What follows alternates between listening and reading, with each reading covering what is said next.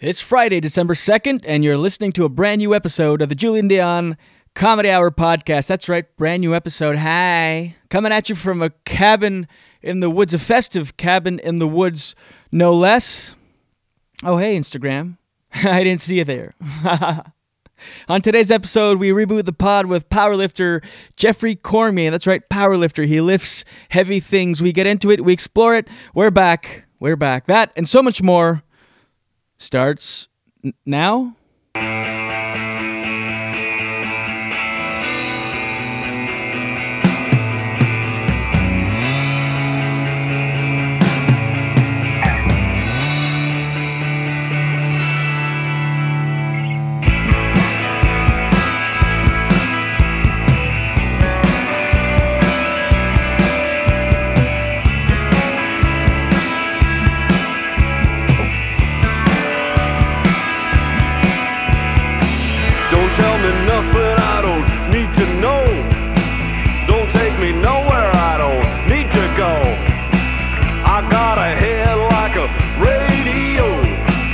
Such a beautiful waste of time. A waste of time. A beautiful waste of time. A waste of time. Oh, that is right. We are back. Hey. You're listening to a brand spanking freaking a new episode of the Julien Dion Comedy Hour podcast. How you been? Oh my God. Oh my. I used to work with this guy. He used to he used to go, oh my God. But seriously, he meant it from his heart. But all that to say, oh my God. We're back. It's been since April, last episode. A lot has happened. Oh my God. What? So much. Like, I don't even know. Where do you begin? So much has happened in the since April in the world. I think I'll have to do a full solo pod today because my guest, not today, but another day. Because, today, my guest, powerlifter Jeffrey Cormier, man, we get into it. I've known Jeffrey for a long time. We actually get this interweb. We used to work at McDonald's together about 16, 17 years ago. Yeah. And Jeffrey was a thin, skinny guy. He says scrawny. I was scrawny. He was like the level above scrawny. But we were kind of in the same arena, if you will. Anyway, lo and behold, lost touch. And a few years go by, 16 to be specific. And about, 6 or 7, 8 months ago, I noticed he's a powerlifter on the internet. But not like just on the internet. I discovered on the internet, on Instagram. And I'm like, wow, that's the thing about the internet. You lose touch with people and then all of a sudden entire lives go by. And down a completely different path. He would have never guessed, we get into it, that he would have become a powerlifter. But here he is, lifting with power. Jeffrey Cormier is my guest today. Oh, I should get a little bit of business out of the way. Remember to go to, at JD Comedy Hour. It's been so long. At JD Comedy Hour on Instagram and Twitter. Facebook.com/JD Comedy Hour. Email the show, P-O-D, in case you don't know how to spell that, pod at jdcomedyhour.com. Want to hear from you. We are back twice a week, Fridays and Tuesdays. This is a Friday episode, as you know, December 2nd. Present date. This was, I need to say this, by the way, to anybody listening, that if you delete something on your computer, it's not completely gone for good. This interview, actually, that I did with Jeffrey, he came by here, the cottage. I'm in New Brunswick, in Skiduk, New Brunswick, specifically home Tizown. Hi. Doing some corporate gigs. It's, there's in Summerside, PEI. Anyway, so here for 3 weeks. It's corporate season, Christmas party season. And so, what was I saying? I completely lost my pod at jdcomedyhour.com. Was that it? No, I was just explaining why I am in New Brunswick. Anyway, so Jeffrey came by here, the cottage, and did this interview, and it was great. I mean, some just go better than others. Sometimes when you least expect it, and it's just a great conversation. I mean, again, we've known each other for a long time, and so it was quite easy. And so we did over an hour 10 about, which you'll get to hear. But somehow it got completely wiped from my computer. And I always back it up on a hard drive, portable hard drive, gone from that, completely deleted. And I was freaking out, but there is hope. Okay, just so you know, you can actually get this data recovery software. And I got the software back. Long story short, I'll give the plug. Ease Us Mac data recovery software saved my life. Because I was thinking, oh my God, I'm going to have to get Jeffrey to come back, and it's not as organic the second time, and I feel like we got a good one in the books here, and it was gone. So if you delete things, even if you empty the recycle bin, or if it's on an external hard drive, it can be recovered. Just as soon as you do, and you noticed that you deleted something, stop doing everything. Don't download anything else, because what happens, and I did not know this, I'm educating you, okay? This is not just comedy. This is not just interviews. This is an education, all right? It's not all ha-ha. It's ha-ha-ah. So when you delete a file, it doesn't just completely delete. It just gets putted? It gets placed somewhere, like on some, okay, I'm not going to explain it technically, but on some invisible drive. You can't see it ever again, the file, but it will be there until it's overwritten by something else. So don't download anything. Don't even just use it. I guess you have to download the software. Hopefully it won't override your file. I never even thought of that. Anyway, Ease Us. Check it. But so much has happened since April, and like I said, I will do a solo pod. Next Tuesday's episode, which will be December, what is it? December 6th. It's going to be a Lemon Press Sessions episode, so I'll do a little monologue ski off the top, and then it's going to be all the musical acts that have come through Lemon Press Studios over the years, and it's a great compilation. So, in future, if you want to just hear the music and not listen to me ramble on and on, you can just go back to that episode that's coming out on Tuesday. So then on the following Friday, December 9th, epi, I'll do a solo pod, catch you up, because so much has happened in the world. Like, since the last episode I did, the Tragically Hip was very much of a band indefinitely until whatever. And then since then, found out Gord Downey was terminally ill, and they've since gone on their final tour as a band. Well, bummer. Why bring that up? What else? Donald Trump. We live in a post-Donald Trump world. That happened. Never thought. In April, that was a joke, and now it's real. So we'll talk about all of that another time, because like I said, I've got a good interview on our hands here. What am I saying? English. So you're going to enjoy it. Let's get right into it. Let's get with my chat. Oh, my God. It's been so long. Let's get to just drop the jingle. There it is. Enjoy my chat now with powerlifter Jeffrey Cormier. Just like the flowers, laughing all day long. People, I need you loose. Sing a little song, then take a shower. Julien Dion, Comedy Hour. In this episode of the Julien Dion Comedy Hour podcast with guest Jeffrey Cormier is brought to you by Norte Restaurant, Great Toronto area or GTA listeners, Toronto, or if you happen to find yourself in Toronto, find your way to 938 College Street for the best Portuguese restaurant in the city. 4-time recipient of the Top Choice Critics Pick Award for Best Portuguese Restaurant, and named one of the top 5 Portuguese restaurants by Toronto Life Magazine. Via Norte, 938 College Street. Get on down there. Also home of the Julien Dion Comedy Hour live show every Wednesday night at 8:30. Via Norte, 938 College Street. Get yourself down there. Do it today. Now, let's get to Jeffrey.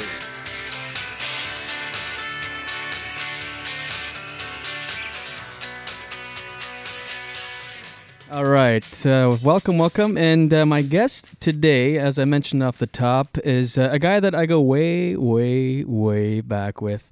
I'm talking, Probably 16, 17 years. Yeah, late 90s. Yeah, Late 90s, we worked at McDonald's. that's right. Yeah, back in Shediac, New Brunswick. And now he's a powerlifter, which, what did you recently win? Tell the audience a little bit. I finished first in my category at the my federation's nationals, so in Canada. So that would be 75 kilograms, so 165 pound weight, body weight. I finished with an So you're 165 now? Like 165 pounds. Wow, Yeah, you my look- walking weight is about 168, 170. I try to stay around 170, then do what we call a water cut, just a small water cut. So I just cut carbs and sodium for a few days, and then I drop to whatever I am. So like, is that healthy? Does that take a toll on your body when you not at all. No. As long as you cut your weight less than 5%, you'll be fine. Right. But as soon as you start passing 5 to 8%, you're going to lose some strength. A lot of UFC fighters or MMA fighters or even boxers, they cut about 10 to 15% of their weight and try to bring it back on because they don't care necessarily about strength. They want to care about speed. Right. But for us, we don't want to lose strength. So what we do is we only cut the bare minimum that we do without losing strength. So yeah, so I just clean, easy water cut. I mean, it's kind of torture for 2 days, but just cut carbs and sodium and just eat basically protein and. What do you mean some torture? fats. Do you get like headaches and stuff like that? No, just dehydrated and Right. just tired and Gotta lethargic. get those and whatever veins else. out. Because you look way more like I would have guessed like 180 or something. That's what a lot of people tell me. So I'm gonna take that as a compliment, I guess. A lot of people tell me I Just look low like body a one- fat. What's your body fat? Probably index? around 9-10%, very maximum 10%, probably more around 9. And I'm actually looking to cut it down to about 7 or 8, because after I won in October, I qualified for Team Canada, so I'm going to be on Canada's team for the Worlds in April. Unreal. Yeah. And then however you do it, Worlds, and then that goes from there. Could you be a contender for the Olympics? Let's say. Well, the powerlifting is not an Olympic sport. Oh, it's not Olympic. But we are a demonstrative sport in 2020. So what it is, it's actually very comparable to what you see in the Olympics. So Olympics has weightlifting. Yeah.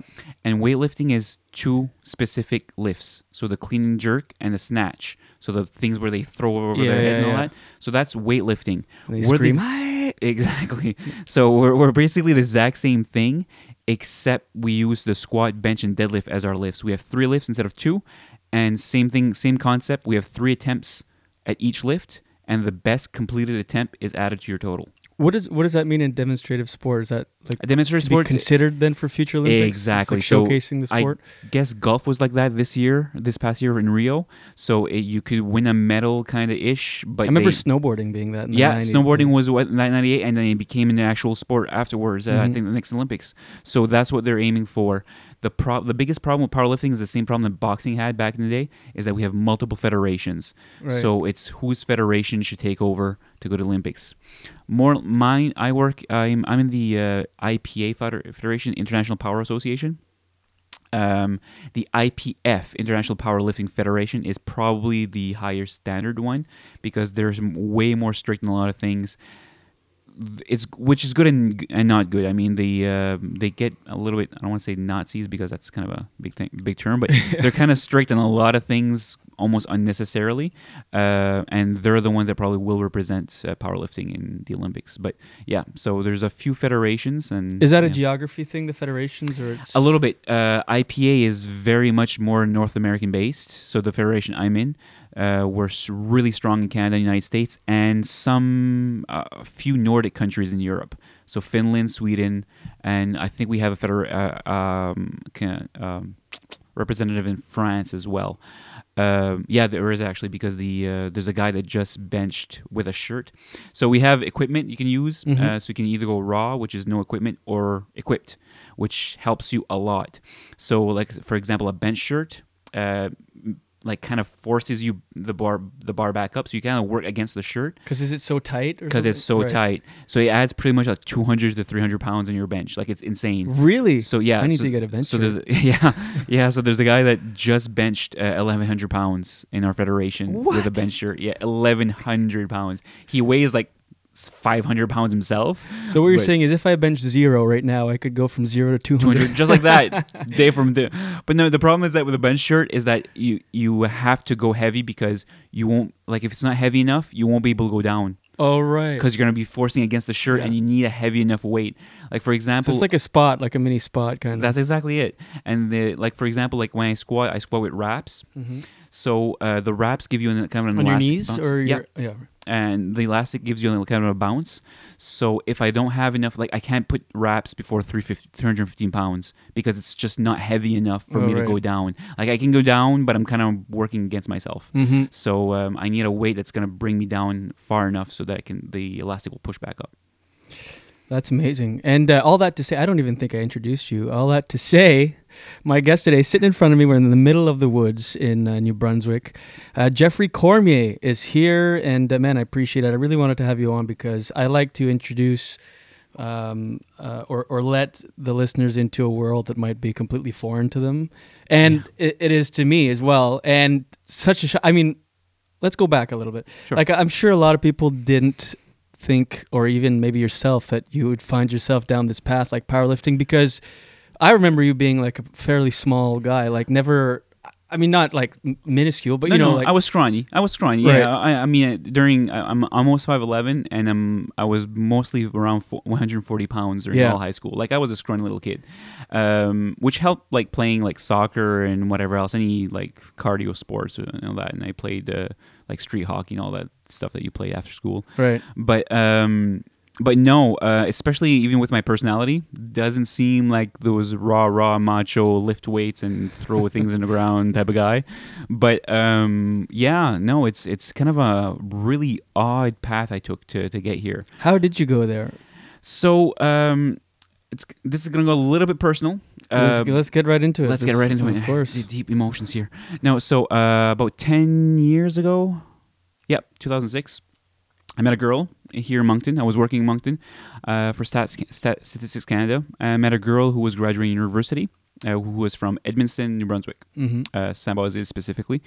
And we went out for a while, and she got a job offer before she graduated to go back home. So I decided to follow her. Now, the thing is that even if I was a scrawny kid, I ate a lot. Oh, fuck, whore cunt. Okay, you can swear. Right, okay, there you go. So I ate a shitload of food all the time. But the things that I was active, I did whatever sport and whatever else. The thing is that in Edmundston, you talk about stuff that's foreign to your listeners. So Edmundston, New Brunswick is in the middle of nowhere. New Brunswick has nothing to do. It's a pulp and paper town, and with no airport within 2.5 hours. It's different.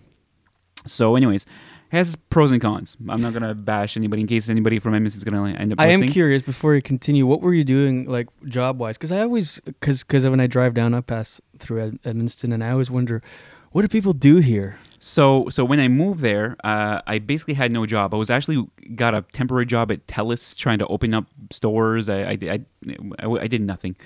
But so I scoured the area for the best possible job I could have. There's only a handful you can really get that will sustain you a good life. And I end up getting in with the government, the Canada Border Service Agency. So I started off as an officer. Oh, yeah, no way. Yep, so those guys... because that's a border town, right? Yeah, it's a border town, exactly. So right in the border of Maine. So I started as a border service officer. Probably 8 months after I got there, I lucked out. It's a good job. Pays it's well, a good job to benefits. get in long term and benefits. Especially in Maritimes, like our salary is great because cost of living is nothing compared to everywhere else. So I ended up getting there. But long story short, I kept eating the same amount and there was nothing to do. I got fat. I did. Did you? That's hilarious. I can't fat. picture that. Yeah, You look. If you scroll down in my history Facebook, you'll see a before and after picture after I got fat and after I lost my weight again. So it took me a few years, but I got fat. I got fat. I mean, this is not going to sound a lot to maybe some people, but I got, for a guy who was 140, 150 pounds his whole life, I was up to 210. Yeah, no, that's a lot. That's a big jump. Yeah, exactly. So I was fluffy, let's say. So after a few years, I was maybe fat for about 2-3 years, and I got tired of it. I got really tired of it. So I decided to go lose weight. So being the obsessive compulsive person that I am, I researched what's the best way to lose weight. How do you lose weight? Scientifically, how does it happen? So easy formula: calories in, calories out. So basically, I limited the amount of calories, and I tried to that I took in, and I tried to augment the calories that I actually expended. And by doing that, I ran. So I started running and ran, and I just really took a passion for running. So I started running for a few years, and I became really, on an amateur level, competitive. So I specialized in 10K, and I ran for. So what was your time in a 10K? I won New Brunswick over 30 10K, the championship in 2013. With a time, it was horrible. It was the end of October. It was maybe 2 degrees. It was snowing. It was raining, and I got a good time, but not a great time. 40 minutes and 2 seconds. Yeah, that's really good. And I've never cracked 50 minutes myself. So, but it's tough. It's deceivingly tough to run a 10K, and but I was, like I said, I'm an OCD type guy, so I ran all the time. This is what it was going to get to powerlifting. So I ended up getting, my lowest time ever was non-competitive, was probably 38 minutes. So that's not crazy. bad. Do you find running in the winter now? I know we're kind of derailing a little bit, but we'll get back on track. That's what we do. Could you ever run in the winter since you were obsessed with it? Is it something you have to acclimate your lungs to? Yeah, a lot of people like that. I really don't. For the simple reason that there are too many variables that come in, like the wind is going to be cold, you're going to freeze maybe your hands or whatever else, grip with shoes. I mean, you start losing track of what progress you're actually doing. Right. And on top of that, you're more likely to get injured. So in the winter, I ran treadmills. Fire lungs, man. I can't, I went recently and it was like maybe 2 or 3 degrees, and in the summer I can run forever. Just really? Yeah, but man, it was like 2-3 degrees, and I thought I was going to actually die. My lungs were on fire and they were kind of they felt irritated while I was running, but I didn't stop. And when I stopped, I actually was like lying on the grass and going through hell for like 10 minutes. It really is. It's incredible the impact it has. My body adapts really well to that because I tend to overheat a lot. Like, I don't know, my body temperature is probably like 50 degrees. But no, I tend to overheat a lot. So in the summer I struggle more than the fall and spring. Oh, really? Yeah. So my perfect temperature is about 5-7 degrees. Like, I run my best at 5-7 degrees. I can run up to -5 without a problem. After that, it starts getting a little bit wonky for me. So I find if you run every day and don't stop, like I hadn't ran since it was like 20 degrees or so, and then I went and I was like, oh my god, it was like breathing in glass. Your muscle memory is great. Like, you can recuperate. You can recuperate, get back in the rhythm of things really easily. But if you go off for about 2-3 weeks, your body will be shocked a little bit. Like, it's crazy. Like starting all over again. Yep, exactly. At the weight you're now, can you still run, or do you like? So that's how I got in powerlifting. So I ran for years. I went to so after Mina is the girl that I moved to. After Mina and I broke up, I didn't know what to do, because I was in Edmonton and I only knew her family and my work, my coworkers, and there's nothing to do. So still working as a border agent? Border officer, yeah, exactly. So I got an offer to go work on special projects in Beijing, which I did. I worked at the embassy in Beijing, and then in Ottawa. So while I was in Ottawa, I kept running, but then I started having hip problems. I'm not saying I'm old, but I was 33, 34 at the time, 33. And I started having no more cartilage in my hips. So I went to see a sports specialist. He said, basically, you can keep running, but you're not going to get faster unless you want to ruin your body.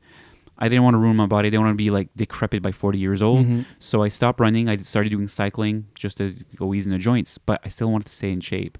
So once again, when I was running, my numbers were my motivation. How fast can I go? So I looked into sports and different types of training, whatever else, and powerlifting came about. Squat, bench, deadlift. Everybody knows how to squat, bench, and deadlift is a little bit more foreign for most people, but I got into it, and it's like the king of exercises because it works everything in your body. It was for, but now with CrossFit and stuff, I find it's bringing it more like CrossFit. Yeah, I'm a very anti-CrossFit guy. I'm sorry for any listeners that live CrossFit, but CrossFit is good, and theory behind it is good, but the practice behind it, man, people. Because the problem is that people do those lifts by time, like timed lifts. Right. And the thing is that you're going to start losing your form, and that's where you get hurt. Yeah, big time. And also, people with no experience in those kinds of movements get right into it and I feel like every CrossFitter gets so obsessive about it. It's crazy. There's no in between. It's like you're either zero or you're so deep in. I have a problem, and this is maybe more a philosophical thing, but I have a problem with any sport or any generic thing that is trademarked. Because CrossFit is a Reebok trademarked. Right. So, I mean, how like, it's like Nike doesn't own the squat. You know what I mean? Everybody can squat. But if you want to do CrossFit, it's Reebok owned CrossFit.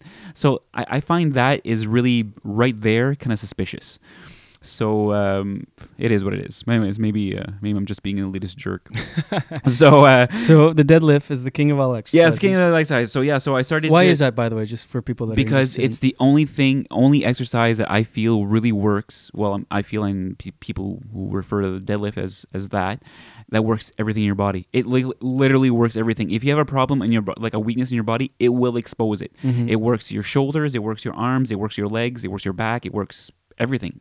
So and there's different variations, right? There's there's the conventional, which is what will see for most people do, which is you're standing normal and you're lifting the bar up on the ground. Right. And there's sumo, which is what I do because I have long legs for my proportion wise. So that's just a wider stance. It's a wider stance because you want to limit your range of motion a little bit, and because you have long legs, I tend to be stronger in the quads, and it's a more quad dominant lift. Okay. So that's why, because I have a 32 height pant leg, and I'm only 5'11". Right. So which is usually over 6 feet tall. And not to get too technical, but the first one, the standard one, is your grip in between your legs or on the outside? It's outside. Yeah, it's outside. Usually, I find that harder from the outside because my knees get in the way. Like when I go up.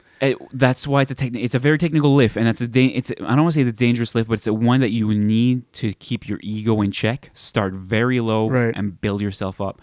So the knees are in the way, but they should be the bar should start about halfway on your foot. So okay. So you start there.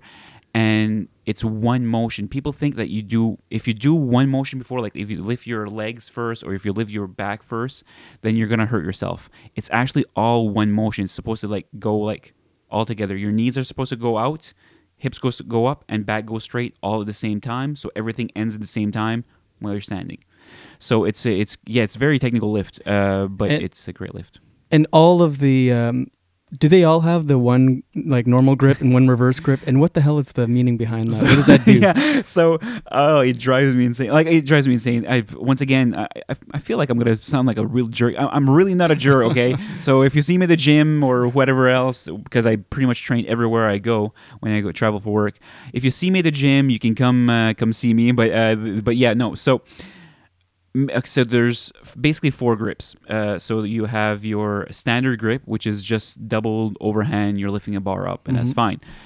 You should do that grip until you possibly cannot hold the bar anymore. So I stopped doing that grip. Oh, because to lift heavier, you mean? Exactly. Because I think goes up? Because that will work your grip the most and work your strength the most as far as the forearms and grip goes. Okay. People switch to mixed grip very quickly, because that's the grip that you usually are strongest at. But you shouldn't be using that if the grip is the problem. You know what I mean? Right. You got to work it out. That's an imbalance. That's exactly it. So that's why you should always go with overhand until you can't. There is also something called hook grip. Now, hook grip is basically overhand, except you slide your thumbs under your fingers, and basically you hold your thumb, and the bar is inside your thumb. Right. So the problem with that grip is that it's hardcore as hell. Is that the bar will be squeezed against your thumb and your fingers. I was gonna say, wouldn't that hurt? It hurts like hell. Why do people do that? Tougher, tougher, and I mean it negates the perception of imbalance, because people think that because you do mixed grip, you actually work your bicep a little bit more on the side that when you have an open hand. I negate that by training both. So you switch? I switch all the time. So I try to do equal volume on both sides, so I feel completely fine with it. But some people don't like that because if you really are just right-handed or left-handed, you will never feel comfortable. I'm semi-ambidextrous, so I can do it both ways without a problem. Like I go heavy in both ways. Okay, so there's the thumb in this Thumb in, which hardcore. is hook, the standard, the mixed, Yeah, one underhand. one over. underhand, one overhand, and the other one is straps, which I obviously you shouldn't be using at all, Right. because you're not working your grip. Deadlift, it works, everything else. The only time I use straps is when I'm going higher reps, so which means it's a weight that I know I can handle anyways, and I don't want my grip to be the failing thing because my grip is strong enough. It's just that the bar will start slanting because I'll start sweating. After 8-10 reps, my hands will start sweating, Right. so I don't want to lose it. So I use straps for that. So what do you think? What are your thoughts on things like straps or gloves, or when people put like the foam around the bar to do squats and stuff like that? The bitch pad, that's Yeah. what we call it, the bitch pad. So it's I mean, people can train the way they want. Yeah, of course. But I always feel but like my- just raw dog it, then Okay. it builds everything up more. That's exactly what it is. And the thing is that with gloves, I did wear gloves when I first started the gym. I did wear gloves. Yeah, I did too. And then I did research, and I'm like, yeah, gloves are worthless. They are completely worthless, because the reason people wear gloves for the most part is because they don't want to get calluses. Mm-hmm. But the thing is that like my calluses are almost non-existent, and I like yesterday I did 440 times 6 on my deadlift, so which is That's crazy. PR. So but and today they're fine. The reason that you get calluses is because you sweat, and then it basically pinches your hand. So that's what happens. Right. If you're sweating in your glove, you will still get calluses. Yeah. So it does nothing. So, and people who tend to use gloves don't go heavy enough to really warrant that. So there's that. So gloves is a no-no. For me, and I strongly discourage anybody to use gloves. Same thing with the bitch pad, pad you put on for the squats. Build your back up. That's right. I mean, that's exactly what it is. Your back will be fine. And I have no marks on my back anymore. I used to have some. I do once in a while, but that's when I fail a rep and the bar slides down. It gives me like a rug burn type thing, Yeah. except with a bar. But if you're using a bitch pad, you're not gonna be on top of that. Bitch, the pads. I'm gonna stop calling them bitch pads. So the pad will actually can be dangerous for your knees and other joints, because anything that gives cushion is actually hard on knees or hard on joints and ligaments. Really? Yeah. So that's why when you squat or deadlift, you Mhm. should be doing it in either flat-soled shoes or hard-soled shoes, or bare feet. Yeah, people will go bare feet a lot. I'll Yeah, see that. yeah. I used to go bare feet, but now I actually use CrossFit shoes for my deadlift because Son of a bitch. yeah, but CrossFit shoes they do good products, and it's because they're hard flat soles. Like they're fantastic. They grip really well.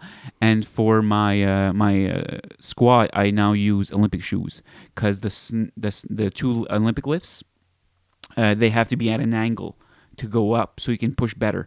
And squat is the exact same mentality, because if you see the actual motion that is clean and jerk and snatch to the Olympics, it's the exact same thing that you do in a squat. You go down and then go back up with the bar at some point on your upper body, some part of your upper body. So I use those. If not, I'd go bare. I used to go bare feet. So yeah, and the thing that I don't like is when you use running shoes. Running shoes have cushion. Mhm. When you use cushion, your ligaments and your tendons will start to like absorb the impact a little bit more, and that's a little bit more dangerous. Oh, that's crazy. I'm glad you told me that, actually. And same thing with squats. So just to let you know, now going 100% to depth for squats, like going deep enough, it's not the end of the world. But doing quarter reps, so basically like you're still like a 45-degree angle or whatever else. Yep.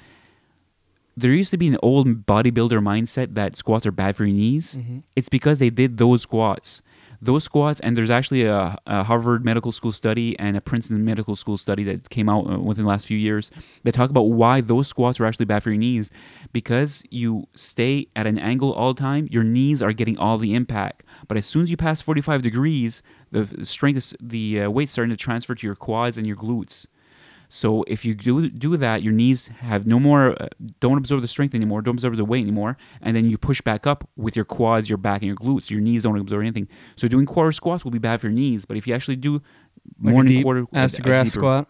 Not necessarily ass to grass, but I mean like if you want to be hardcore, sure, but at least close to parallel for most people.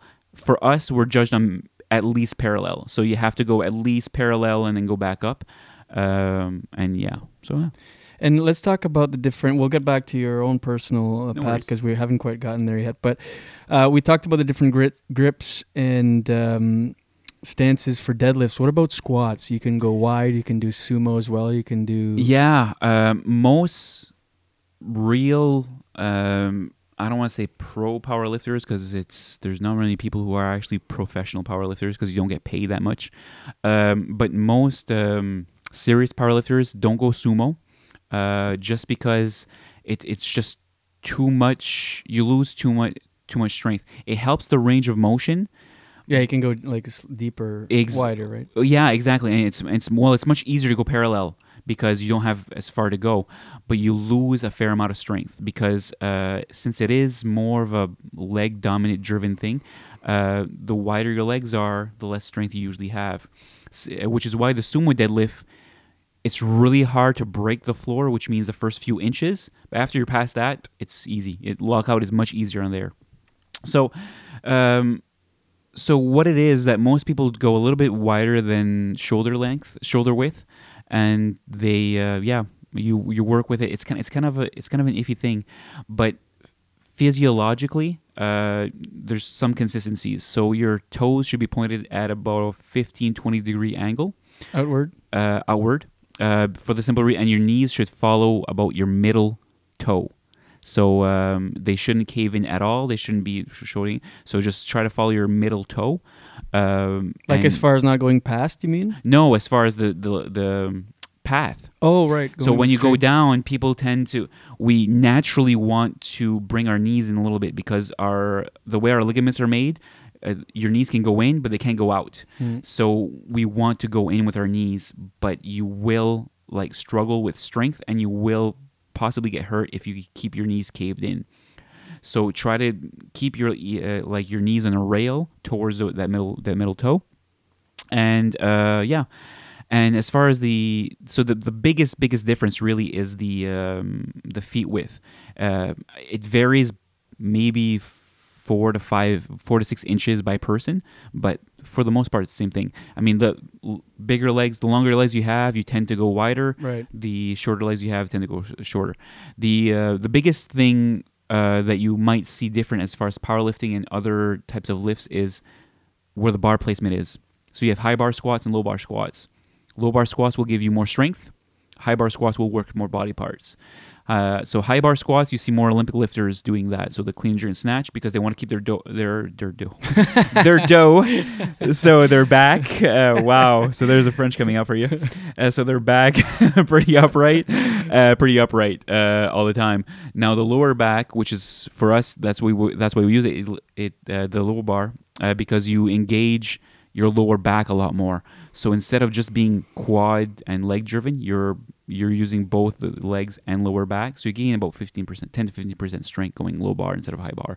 And that's just about 3 inches difference in the back. And why do some people sit, like they'll do a seated thing where they'll put a bench and then on the down they sit for a half a second and go back up? What's the thinking behind that? Box squats. Box squats to help you out of the hole, they call it. So the hole is when you sit at your lowest point in the squat and then trying to get back up.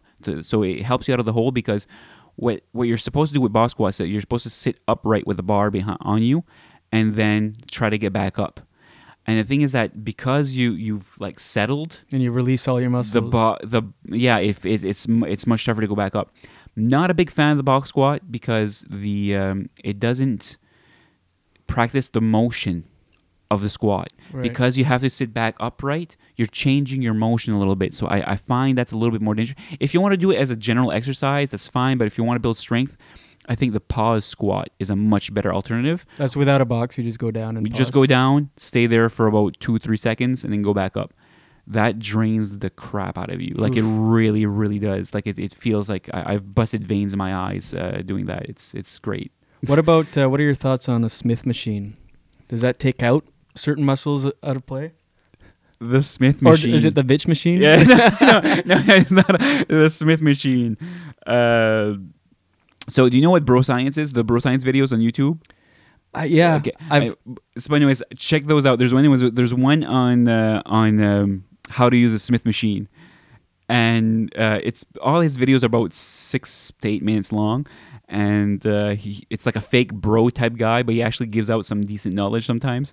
And the video starts with how to use a Smith machine, and he just points the camera and says, "You don't," and then the video ends. So I'm not a fan of the Smith machine. I do not think the Smith machine has any valid use other than maybe 1 or 2 non-main lift things. The problem with the Smith machine is that you don't know how much you're lifting. As much as you can put plates on the side, the bar itself has a different weight because of the rails, because of the resistance.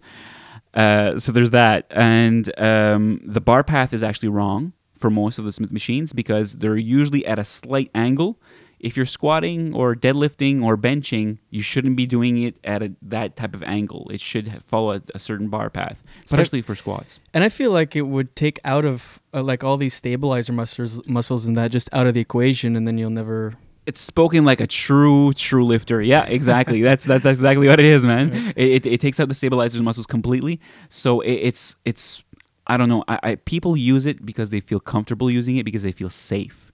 But I'll say the way Dom Mazzetti, which is the character in Bro Science Thing, says, you can't just rack and unrack at life at any point, and that's what the Smith machine does because you can rack at any time and unrack at any time. Yeah. But life doesn't work like that. Right. You either lift it or you don't. Yeah. So that's what it is. I think I saw one of his videos on lat raises.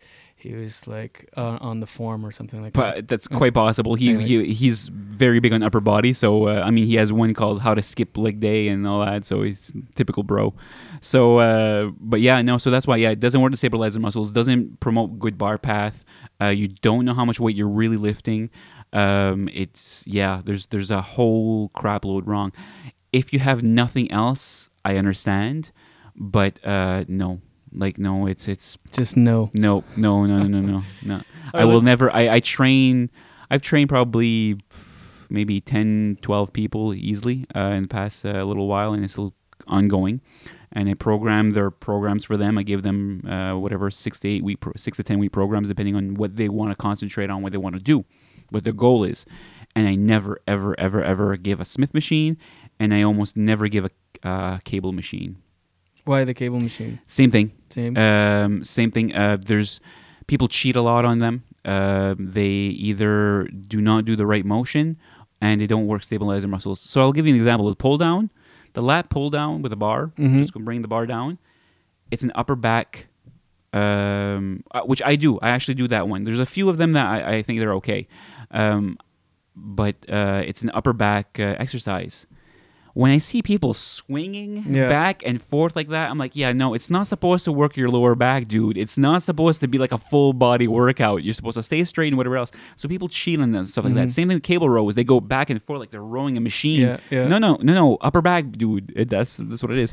Same with curls. Like, I mean, I have to do curls, I guess, for forearm and elbow health, which it actually helps tendonitis, but curls is not supposed to be back exercise. When I see these bros just swinging back and forth like they're trying to shovel something with the freaking dumbbells, yeah. Did you ever see the gym fail videos? Yeah, that's funny. Fantastic. It's fantastic. Yeah, I could watch that all day. It's crazy what people try to do sometimes. Especially with like the pull down, well, they'll put enough weight that it just offsets their body weight. And I saw this one guy where he's like pulling it, but he's like jumping and like pushing it down, and then it's shooting him back up because he's got so much, and he keeps doing that. And it's funny because half those videos is really check your friggin' ego at the door. Like, that's what it is. It's people want to try to show off or whatever else. And it's funny because I train like a normal gym, whatever else. I mean, Edmonton small town doesn't have big box gyms.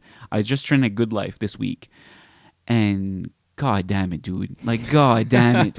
Like, I understand that some little guys want to be peacocks there and whatever, but yeah, no. I mean, the form is ridiculous. The form is ridiculous. They're doing weights that they really shouldn't be even touching. And I mean, and the thing is that any self-respecting, like, okay, we're assuming everybody's straight here, but obviously not everybody's straight. But for a typical macho guy, they're trying to attract a female. Let's talk about a jungle here. And they're trying to track a female at the gym. And the thing is that any woman that trains well know they're just being idiots. Right. So I mean, they're just brewing their own little thing. And if they're attracting someone who doesn't know any better, well, then she's there to look at those guys anyways. I remember I read an article years ago, and it was about it was something like, if you want serious gains, it's going to get ugly in the gym, meaning it's going to be really small weights.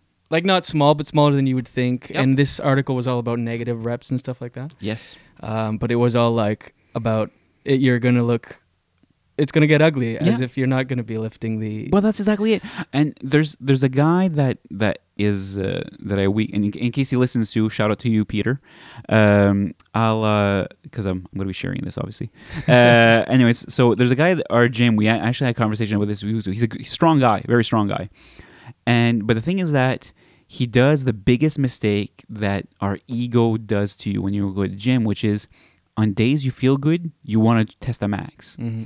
But any decent and a lot of the guys have asked me, how the hell is it possible that I gained so much strength in this past year? Which I did. I gained about 200, almost 250 pounds of strength in the past year. That's crazy. But it's because sticking to a program, listening to a program, and going with it. And most programs will not. You shouldn't test your maxes other than maybe 3-4 times a year, and 2 of those are in meets and competitions. So I mean, you shouldn't be touching even close to your max most of the time. And it feels wrong for a lot of people because you're like, holy shit, today feels perfect. I could really nail it today. Doesn't matter. Take it as a good day that everything feels light, because for every day you're going to have like that, you're probably going to have a day where those light weights feel like gravity's been turned up to 11. So just take it as it is. Feel good about yourself and leave the gym. That's how you're supposed to work. And it's really tough to go to, like you said, keep your ego and work with the smaller weights.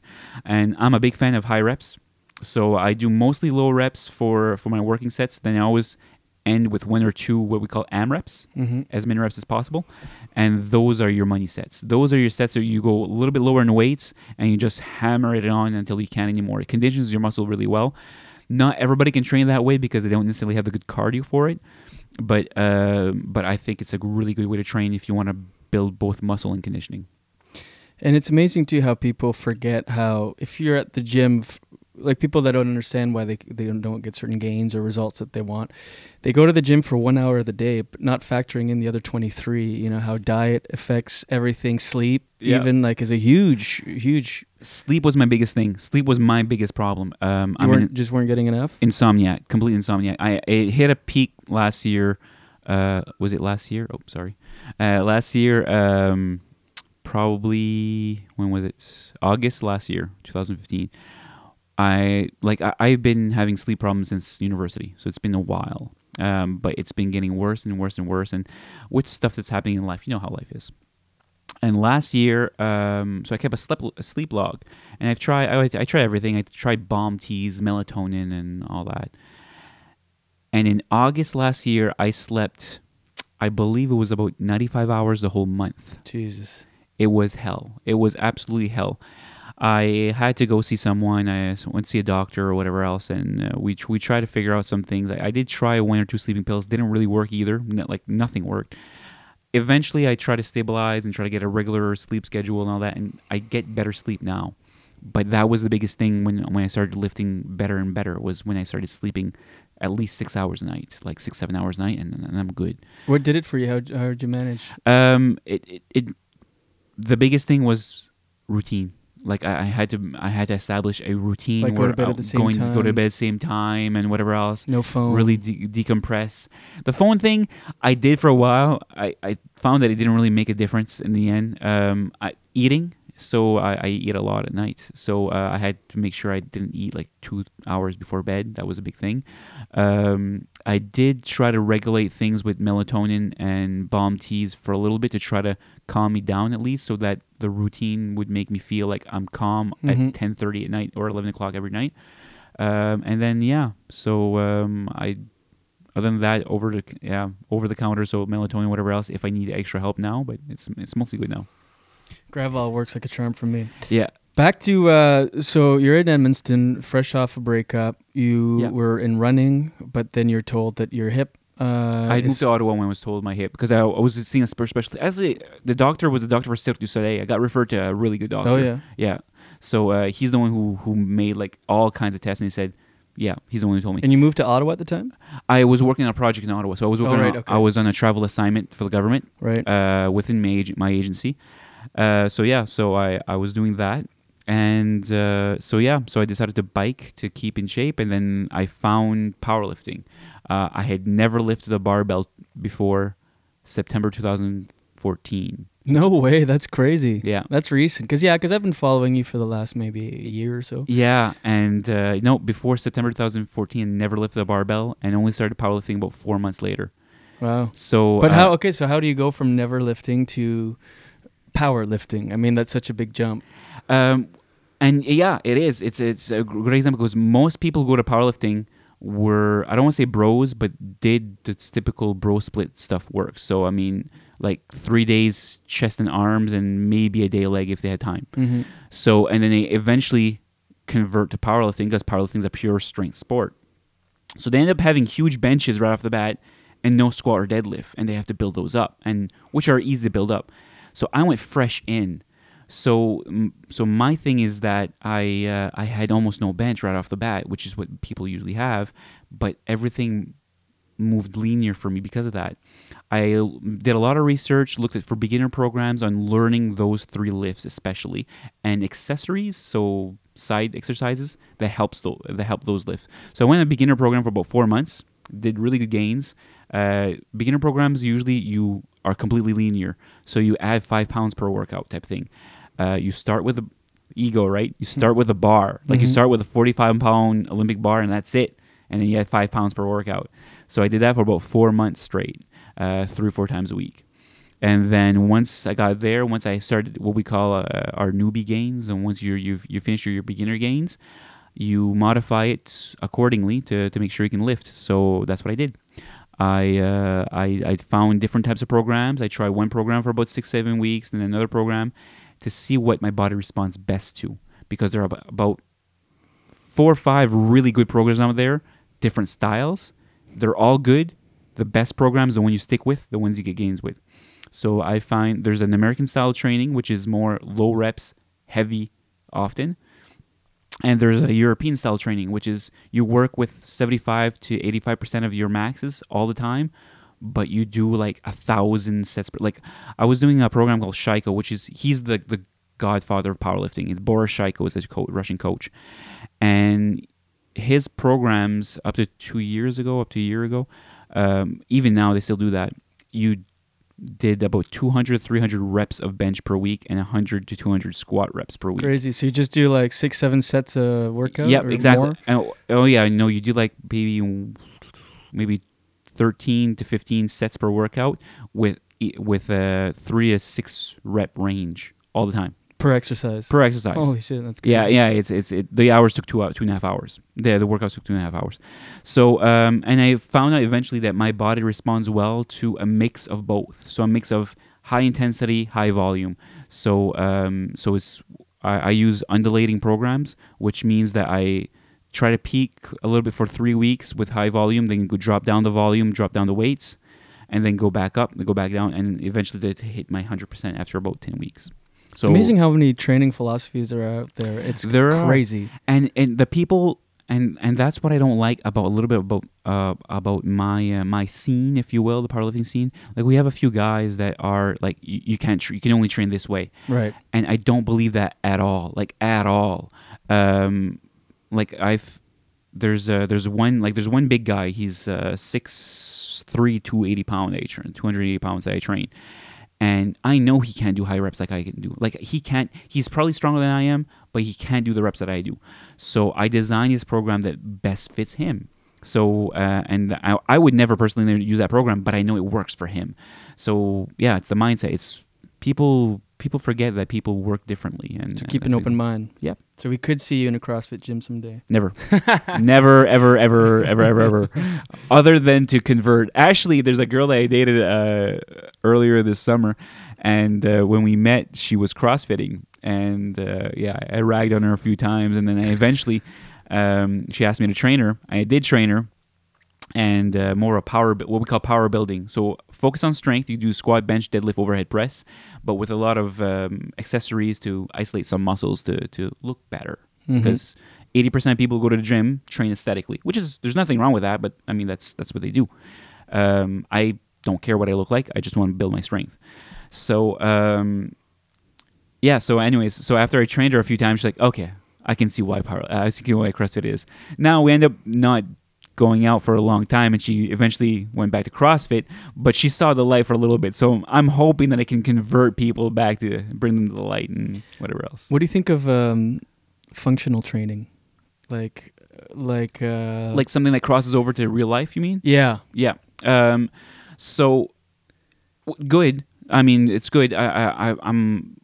I think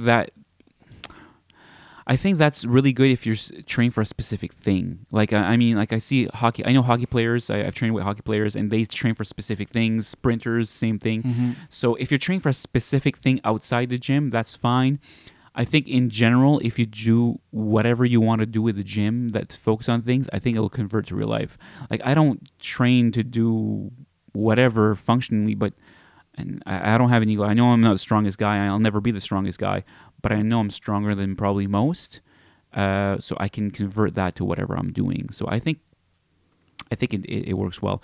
And the thing is that the whatever you train, you're going to be good at that thing. So I'll give you an example. So I don't train overhead press. So that's standing and just raising the bar almost at all. I hadn't done it in about a year before I started doing it because I'm on my off-season program. So I do power building. So I train some strength, but I isolate my weaknesses too. So overhead press is incorporated into that. I hadn't done it in a year. And then I just tried it, and I had 5 pounds higher than the last time I did it. But I was sore as hell. But after 2 weeks, I'm fine now. So you become accustomed to it, and your body will adapt. As long as you train, your body will adapt to whatever you're going to try to do it to afterwards. So, yeah. At what point did you decide to compete and think, oh shit, I can actually, like, I hold my own here? I think everybody should compete. I think anybody who tries powerlifting should compete just for the experience of it. So that was my mindset when going in my first competition. Just kind of an experience. Yeah, get the experience. And the biggest thing, especially if you're not used to it, is the community. The powerlifting, like a real powerlifting community, is beyond supportive. We had a guy at our nationals, the guy who basically won, I think he won the actual competition. And he didn't get as high as he wanted in the squat. He really almost bombed out in his squat and could have been disqualified. He got one lift barely, and that was it, and he was good. And he was almost in tears. And me and another guy that in our weight category, like we're like 5 weight categories under him, and we went to him and we said, "No, man, shake it off. Go to Subway," because it was a Subway close weight. I'm not plugging Subway. Anyways, so go to Subway. Let's have a sandwich, eat a cookie, and because you have like 3 hours between lifts. So let's focus on that, blow it out, man, and whatever else. And everybody was supportive of it. And when you're on stage, people are screaming for you to get it. And my mom went to see the nationals, and she's like, "Why are people like screaming for everybody to get it? Aren't you competing with each other?" No, because him lifting his weight doesn't affect me lifting my weight. Right. Yeah, sure, we're ranked, but we don't compete against each other. Because my weight will move or not move regardless of what the person before me or after me does. Right. So that was a big thing. So I think that's why I think everybody should compete, especially if you get semi-strong. Now, there's something called Wilks, which is basically a relative strength. That's what everybody uses to calculate their relative strength. That's how you classify people from different weight classes and all that. Once you get close to 300 Wilks, you're pretty much in the top 5-10% of people in the gym. Then you really should compete just for the hell of it, for sure, and then you go from there. Yeah, so I think that's the best way to go about it. How'd you do at your first meet? Wilks, I did 320, I think. It was probably the worst weeks of my life. Why? I had a really bad breakup. Really awful breakup. She was my training partner on top of that. Is this the CrossFit girl? No. It was a girl I met January last year. And I mean, not to be a sob story, but She in French we have an expression called chanter la pomme. So she basically, it basically means that you're giving all the compliments in the world. And this girl like was stunning. She approached me at the gym, and I've never thought I could, whatever else. I've dated really good looking girls. So not to note anybody else I have gone on with, but anyways, but she was really like typically attractive. She looked like a Barbie. And so she approached me, beyond nice, whatever else, everything clicks. She tells me we're looking for the same things in life. We start training together. So basically she was supposed to, anyways, I don't want to get into the sort of the relationship, but anyways, at the end, like she cheated on me, and I found out like 2 weeks before the competition. Oh, fuck. And she was supposed to be my handler at the competition. So a handler is someone who watches you lift and then tells you how much you're supposed to add on your next attempt. So I lost my handler. So I was going there alone. So I was going to my first competition alone with a person just cheated on me. Ended up getting a Crohn's attack 3 days before. So couldn't eat anymore. I lost 15 pounds in a week. There was some stuff that happened with work, some stuff that happened in the family. Everything crashed down that week. So I actually totaled, I weighed in, I was 174 pounds at the beginning of the week. I weighed in at 161. And does that motivate you to do well at the competition, or it kind of like fucks everything up? Or are you like, I'm gonna watch this, it's gonna light a fire under my ass? I think if it's only one thing, or and right. if it's not something that completely turns your life upside down, I think you can use it as motivation for like raw or whatever else, or whatever the macho guys do. So I think you can. I'm a very quiet lifter. I don't scream. I don't whatever else. So I don't get that whole testosterone boost. And there's actually, once again, science guy, there's actually a lot of scientific studies that says if you're quieter before your lift, you actually hold your testosterone a lot better, and you can concentrate more on your lift, and you gain more strength. So I'm gonna say I'm right for that one. So anyways, so yeah, I think if it's only one thing, yeah, for sure. But if it's multiple things, no. So I ended up totaling 970 pounds at 161, so a 320 Wilks score, which is okay, but not great. Once you get over close to 400, like I think a score of 405 qualifies for the world, all across Federation Championships called the Arnold. So Arnold Schwarzenegger hosts it, and it's insane. So I did that, and this, just as a comparison, this October, which is only 8 months later, I totaled 1179, so 209 pounds more. Wow. 164 body weight, and I left weight on the platform. Like I maxed out my bench and deadlift, but I probably still had 5-10 pounds in me in both. Explain to me the lights when you compete. Lights, yeah, the lights. So you have 3 judges, and are they all judging in the same thing, or they each look for on? Like, no, they all judging the same thing, but they have 3 angles. So they're all looking for certain things based on their angle, but they're technically all looking for the same things, and it's all technical. So it's all about the squat. They're looking, the main things is for all 3, the commands. There are commands you have to listen to. So squat is start, and then you start your squat, go back up, and once you're locked up on top, you have to wait there, because they want to see if you can be stable with the weight, and then they say rack, you rack the weight again. Bench, same thing. Bench is start, you put it on your chest, you wait until the judge says press. So people don't realize that a real bench press, the bar has to hit your chest, and it stays there for a second. Ooh, yeah. And then you press back up, and then you wait and then you hold it locked out, rack. Deadlift, there are no commands other than up and down. So you wait for the judge to raise his hand to say you can start anytime. You have 60 seconds to do your lift. You lift up the bar, you lock out, and then he'll bring his hand down saying put it back down, and so that's that. So squats, looking for depth. So making sure you hit parallel. That's the biggest thing that people usually lose out on. Making sure you're stable with the weight. So when you walk out with the weight before you go down, making sure you're ready and stable. Go down, you control the weight, make sure you go deep enough and go back up. Can't move your feet. The bar can't go back down. It can stop. You can actually literally stop the bar, but as long as it keeps going up, you'll be fine. But as soon as it goes down a little bit, it doesn't count. And make sure your equipment is good too, so you're not cheating with the equipment. Bench, they're looking for the pause. They're looking for control of the weight. They're looking for an even lift, so the bar can't go uneven. Same thing, bar cannot go down at any time. And that bench, a lot of technicalities in the bench. So your feet has to stay on the ground, completely on the ground. Your butt has to keep touching the bench. Some federations, your head has to stay on the bench. Most federations, your head, some don't. Shoulders have to stay on the bench. And same thing with equipment. So your wrist wraps, you can't have anything on your hands and whatever else. And deadlifts, you have to be completely locked out, knees locked out, straight.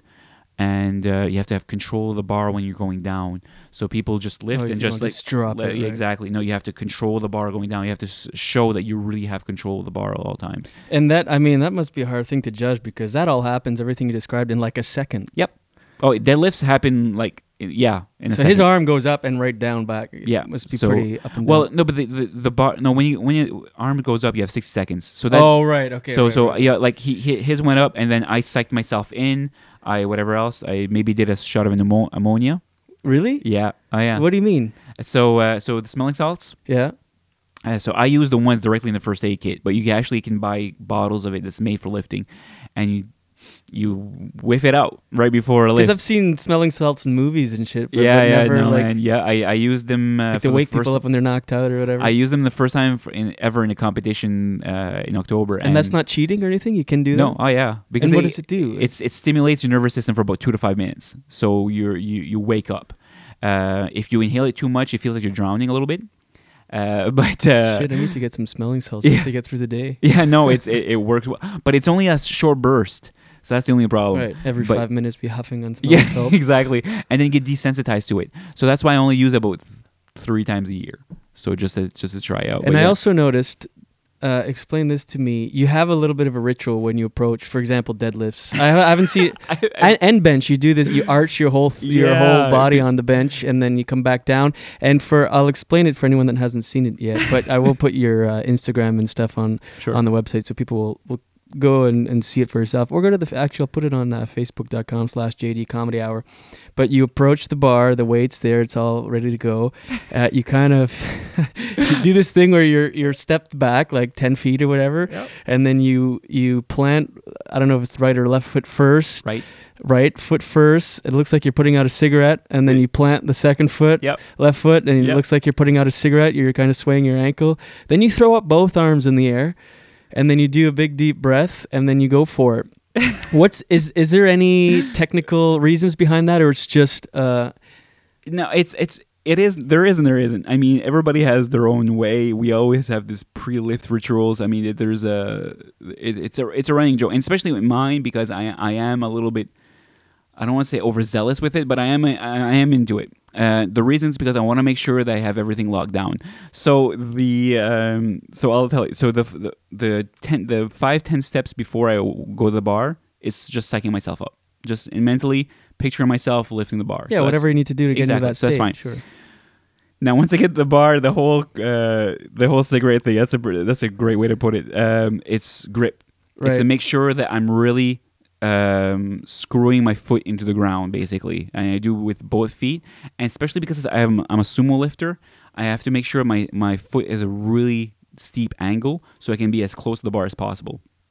So there's that. The arm thing. Now we have, I think you know Brock Bilivo. Yeah. So Brock made a comment on that. Like when you saw me lifting it a few times, I'm like, "What the hell are you doing, man?" The arm thing is a little bit funny. A few lifters do that I've seen. I think it's mostly because I want to stay tight. That's the main reason. When I'm lifting it up, I mean, you can't see it because it's inside of me, but I'm actually tightening up everything I can inside of me because deadlift exposes everything you can. So I'm tightening up my legs, tightening up my arms, and really making sure that there's nothing, no flab, there's no weak point. So that's what I'm doing when I'm doing that. And I'm making sure that the arms stay straight. So if you see when I go down, like I'm not bending my arms again. Mm-hmm. I'm going straight down with my arms. They're straight. They're gonna go in like that. And then because I think I've seen too many people psych themselves out when they're at the bar and just holding the bar and waiting for them to get momentum. I get my momentum before, stay tight, take my breath, and push against. Oh, so that's the biggest method with the belt. Is people think it's for your back. I was going to ask about the belt. That was my next It's actually for your abs. It's actually for your stomach, because it's going to help the back because of it. But what you want to do is make your core as strong as possible, so like a tree trunk. So you're pushing your stomach against the belt. So that's why the belt has to be tight, so that it doesn't move at all, and basically becomes a tree trunk. It becomes no weak point. You can't bend over on that. So that's what I'm doing. I'm making sure I take my deep breath and then start pushing against my belt. Everything stays tight. I go down and go up. And how do you come up with that? Like, how does that happen organically? You're at the gym and you're like, I'm going to try this. Do you start with putting out the cigarettes and then add the arms? I think it's because they're most of those things are what everybody does, every serious lifter does, but it's how to get there. Whatever you do to get there, do it to get there. So for me, that's what it was. It was a matter of making sure that that's the way and it became a routine. And once you do a routine, everything's in place. So that's what it was. I'm like, okay, I want to make sure I'm tight. Okay, I want to make sure I'm close to the bar. Okay, I want to make sure that I'm pushing against my belt. So I do that, and I try to not take too much time so that I don't psych myself out. I know I can do it and just jump right in. So that's the main thing. Like, we did a mock I organized a mock competition in Edmonton not too long ago, and there was one guy that I train a lot, Danik, in case he listens, and he has a lot of potential, but he psychs himself out. And his opening lift on deadlift, he failed, which is usually supposed to be your easiest one. And I told him, I said, you're taking too much time. I said, you're looking at the bar, you're trying to think, am I going to lift it? I said, no, just make sure physically you're good and just lift the bar. And that's what it was. So there's that. The bench thing is the same thing. The bench is the exact same thing. I kind of look odd doing it, but that's exactly. There are some basics that everybody has to do. You have to retract your scapula, so your back, making sure your back is really, really tight. So that's why I put my feet up on the bench, so they can lift up and stay on my shoulders, retract my scapula before putting it back down on the bench. That's the main thing. And then when I place my feet on the ground, same thing. I'm making sure everything else is tight, because leg drive is a big thing with the bench. People don't really realize that. And I do the form, making sure that everything lines up right. Do you use the belt for the same way when benching? You push against it? Yeah, because the biggest thing for the belt is, one, it helps you stay tight, and two, if you keep it tight enough, your leg drive will be better, because you will have no loss of energy or strength from your feet, from your legs to your upper body. And that's the biggest thing, because going off the chest, leg drive is huge. So you want to make sure you're pushing against the belt so that all the leg drive stays within your body. So that's the biggest thing. And you're talking about how you travel and you train all the time. Is that hard, working out on the road? I mean, it's not that bad. I mean, I always find, like, I have a pass here in Moncton and Shediac, and I have a pass in Halifax, like the punch passes and all that, just enough to get. What about eating on the road? Yeah, that's a little bit tougher. Is that why the minivan? Because you have to carry so much food? Yeah, exactly. No, the minivan's because it's the agency's vehicle. It's right. It's not mine. Yeah, no. Yeah, so it's my the government's vehicle. No, I think it's I bring snacks. Snacks are the biggest thing for me, so I bring the snacks. The food, there's always. It's about making choices when you're in restaurants. Like, I always make right choices. So right choices. See, I don't believe healthy and unhealthy. That's the biggest thing about me. Because my mom, for example, struggled with her weight a little bit, and she always asked me, "Oh, is this healthy food? There's no such thing as healthy and unhealthy for me. Food is not binary. Food is on a scale, and everything can fit on a scale as long as you eat balanced. Like, did I eat crappy this week? I must have eaten crappy this week. What did I eat? Oh yeah, I ate a donair last night with fries. So I mean, for you non-Easterners, donairs, so like they're like shawarmas. Right. So I had a donair with fries last night. I mean, and it balanced. Like I log my food though. I've been logging my food for 3 years now, to making sure that I'm hitting my proteins, hitting my fat, and hitting my carbs the way I'm supposed to. But yeah, as long as you eat balanced, you can eat whatever the hell Do you drink want. or anything like that? Do you drink drugs? So, Julien, do you remember me when I was a kid? I was a teetotaler, huh? But no, I'm 35 years old, Still have never taken a drink in my life. Is that right? Never taken a drink in my life. That's unbelievable. I'm still, I'm not sure if you're familiar with it, but I'm still straight edge. Wow. So Well, I mean, now that you say that, maybe I think it kind of rings a bell. But yeah. I mean, that was 16 years ago. But I mean, exactly, things can and people change with that, Life especially whatever sometimes else. makes you Yeah, drink. exactly. But no, 35 years old, very open-minded. Just in case anybody knows what straight edge is, I'm very open-minded. I'm one of those guys that do what you want. I don't really care. But for me, that's the choice I made in my life. Any drugs, weed, anything like that? Never drank. Never tried any drugs. That's unbelievable. Why? Do you have alcoholism in your family or anything like that? It was just something that... And that's the reason why I don't usually share that with people, but I don't really care right now. It's since you asked directly. I do have one alcoholic in my family, but she stopped drinking before I was born. It was my grandmother. Right. So I don't know that. My parents drink, and other than that, and they're not alcoholics, or that I know of. And I'm not super religious. I haven't gone to church in forever. Like probably 15 years because. So I guess it's just one of those things. If you've never done it, you're not missing anything. I mean. It was a philosophical statement for me when I was younger. When people started drinking at 13, 14 years old, they do it because that's what you do, and they want to get hammered and they want to do whatever else. And I just didn't get the point of that. I really didn't. And most people did it to get less shy or whatever else. Mm-hmm. But for me, I like to I appreciate truth, and I don't want to say pureness because that's a really gross term, but I appreciate what people really are. And I thought, and I still think, that if you're shy, embrace your shyness. Mm-hmm. You don't need to drink to why be unshy? Just be who you are, and that's what it is. So, and I especially didn't like that you drank or people did things just because, hey, that's what you do. I'm not that guy. Give me a reason to do something and I'll do it. But not to do it, just like getting married. I'd like to get married because I want to fall in love with someone and spend the rest of my life with them. But I'm not going to get married just because, hey, we've been together for 2 or 3 years. I was with her for 7 years. We didn't get married because it never felt like right. Mm-hmm. So that's the main reason, and that carried over for most of my teens. But I mean, I was still a pretty easygoing guy. Mm-hmm. I think for the most part, I got along with I think everyone. I was actually elected to the student council at Mount Allison. So I did bartend for fun, just be social or whatever else.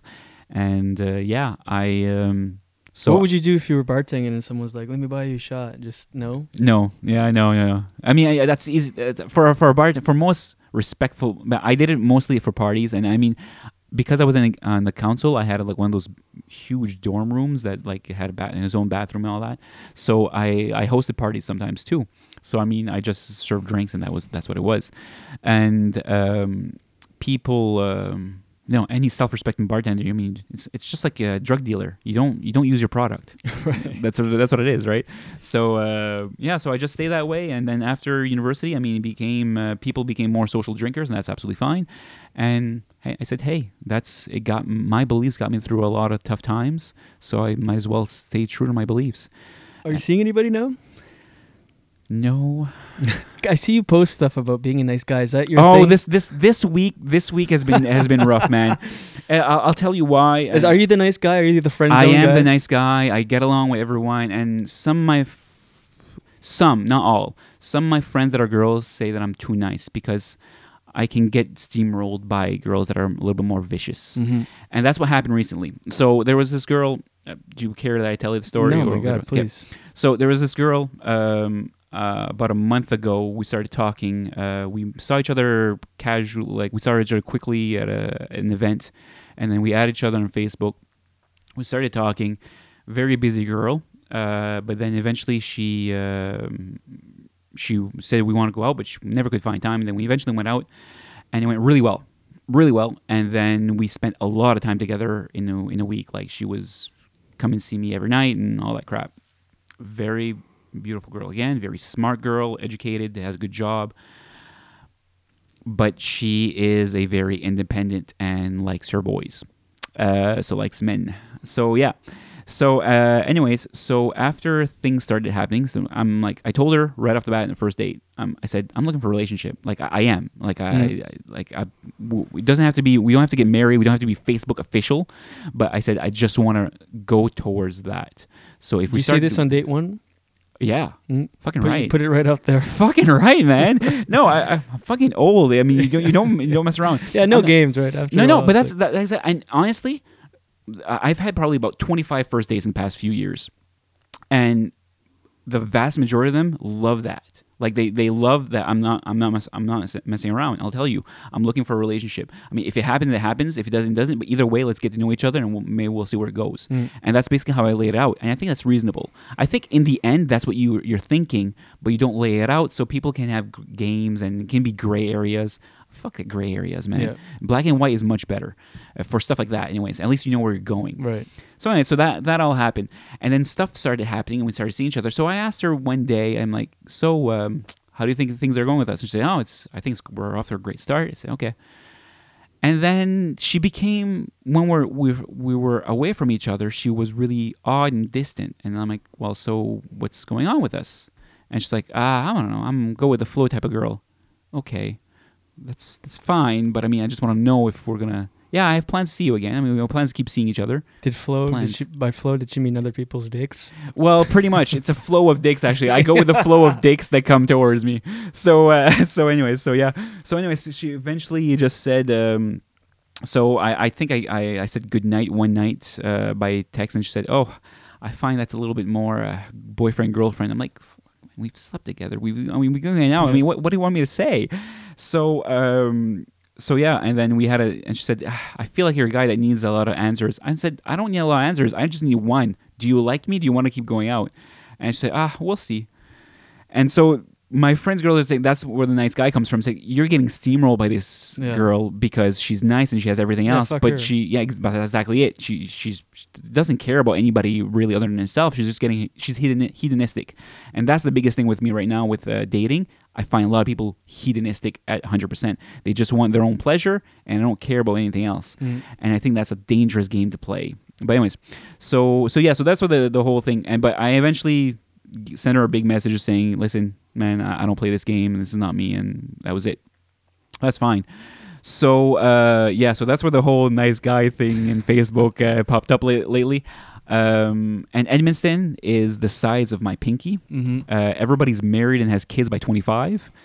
So like here, basically. Yes, I mean, we're from a small town, so that's what it is. I mean, people have the routine. When I met Manon, who's from Edmonton, she was 21, and she said, well, by 25, 26, I'm married and I have kids. I said, if you're going on with me, maybe. If the situation is right, yes. But if it's not, no. And I opened up her world a lot. She's a much different person now. We're still great friends. We end up in fantastic terms. Actually, she was probably one texting me just a second ago. I thought you were pointing at the van. She's in the van. She's in the van right now. She's in the van waiting. I gave her some water. Exactly. Exactly. I gave her some water. She's fine. No, but we're still really good friends. So yeah. But that's the thing. I can't do things just because you're supposed to do things. So. Yeah. So anyway, Edmonton is like that. So it's been kind of rough. I've been set up, and I mean, you don't meet people if you're from there. I mean, I go to the gym. I'm not that guy that approaches girls at the gym and just be a douchebag. So I have to rely on the people I train, their friends or coworkers and their friends. So I've maybe seen 3-4 people in the past year, and it's been tough. It's been fucking tough. But I'm open. I dated 1 or 2 people here in Moncton that went relatively well, and I'm open to something. Since my job is flexible, I'm open to going different places. I was gonna say, why are you staying there then? Because work, obviously. Moncton, to get a permanent transfer is tough right now. But I mean, I can probably swing it by. But as I told someone actually in Halifax this week, I was among coworkers. I said, I just need reason to go for it. So I mean, I'm not just gonna go willy-nilly and up my life to hope for something better. Right. I need some kind of belief that something better will happen. That sounds really depressing, but it is what it is. And at least in Moncton, I have roots. Ottawa, I have roots. So those are my options. But other than that, I mean, unless I meet someone or I have a great job offer, I'm staying where I am. Well, you heard it here, ladies from Moncton and Ottawa. If you Moncton, Ottawa, Edmonton, Halifax, yeah. Give this guy a reason to uproot his life and there you go. Move. Check out my Instagram. What's that, sorry? Check out my Instagram. What is your Instagram? I'll plug it now. JRCRMR. So Jeffrey Robert Cormier. Could you be more complicated with your thing? It's actually the Okay, reason at it's because- JRCMR. JRCRMR. RMR. It's basically JR and Right. then my last name Cormier without the vowels. Yeah, that's easy. Well, no, it's the reasons because that was my username as my student ID at university. Oh, right, okay. And I thought it was easy to keep up. So JRCRMR, whatever. Now it makes sense. It's Yeah. just funny when you're explaining it. You're Yeah, like, no, it's exactly. super easy. Just think JR. Just, yeah. And my last name, which The vowels. you don't know it, but I'm telling you, is Cormier. But remove the vowels. Vowels, exactly. And then it makes so much sense. Then use only prime numbers and then transfer them to. Yeah, I know.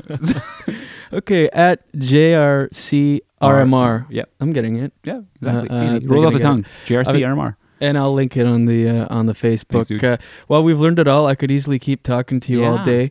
Holy shit, we've been talking for a while. We've Yeah. been talking for an hour 15. Jesus. And yeah, but awesome. We could easily do a part 2. This episode has been brought to you by Subway and CrossFit by Reebok. Yeah. And also Black and White is the way to go. Black and white are the colors of the day. Yeah. And the word is, I don't know, CrossFit. There you go. I love it. Thanks a lot for doing this, man. I appreciate great. it. It's good It was- catching up. It was fun. Yeah, I and like it. watch your head. Waste of time. A waste of time. A beautiful waste of time.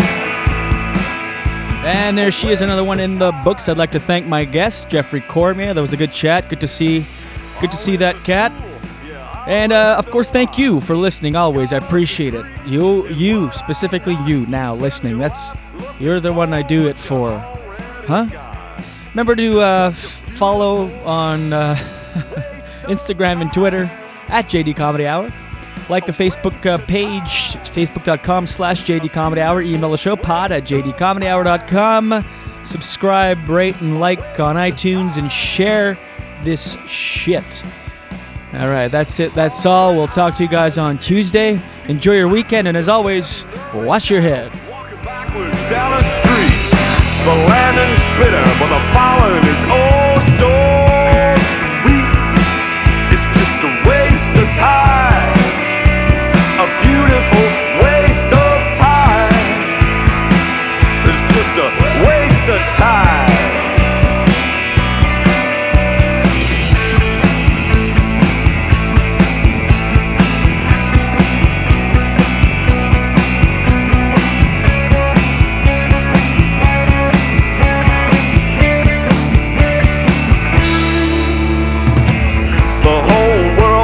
A piece of my head, but they all get a piece of my mind instead.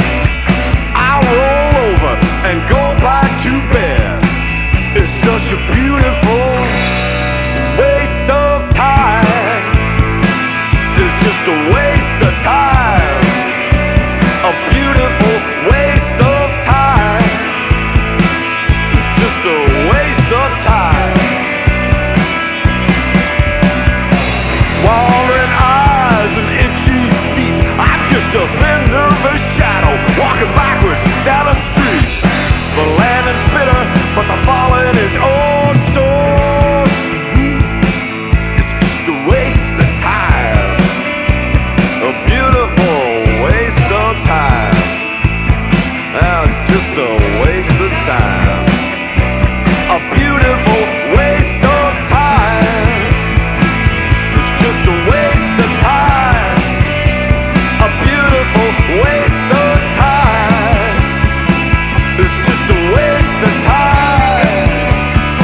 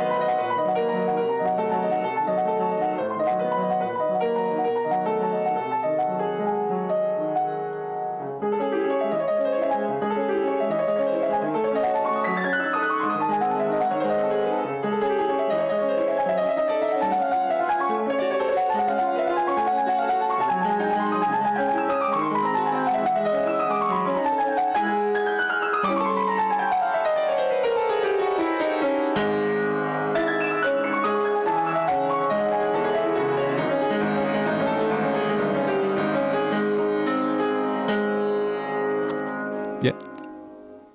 It's my sign out Yeah, line. okay. Because I listened to a Just few. looked up, like, what the I listened to a few. I didn't hit me right off the bat. I listened to a few of your podcasts, and you finished it without usually, right? Yeah. Yeah, exactly. But it hit me as soon as looking up. I'm like, no, that's right. He just literally just did it. Yeah, because when my first studio was a loft, and the ceilings were like 6.5 feet, and get so people were constantly hitting their heads. So it would just became a thing. Now I have a studio with adult height ceilings, but I still use it.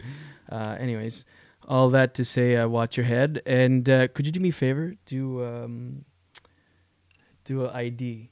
So this is Jeffrey Cormier, and you're listening to the Julien Dion Comedy Hour podcast. Give it a pause after your name. Just go, hey, this is Jeffrey Cormier. Beat, because that's how I edit it, because I put a bunch of names together of people doing it, and you're listening to the Julien Dion. That's me. That's my name with all the consonants and the vowels. All right, Julien Dion Comedy Hour podcast. This is Jeffrey Cormier, and you're listening to the Julien. You want me to try again? Yeah, do it. Okay. It. This is Jeffrey Cormier. You're listening to Julien Dion podcast. Comedy Hour podcast. Comedy Hour. Blah, blah, blah.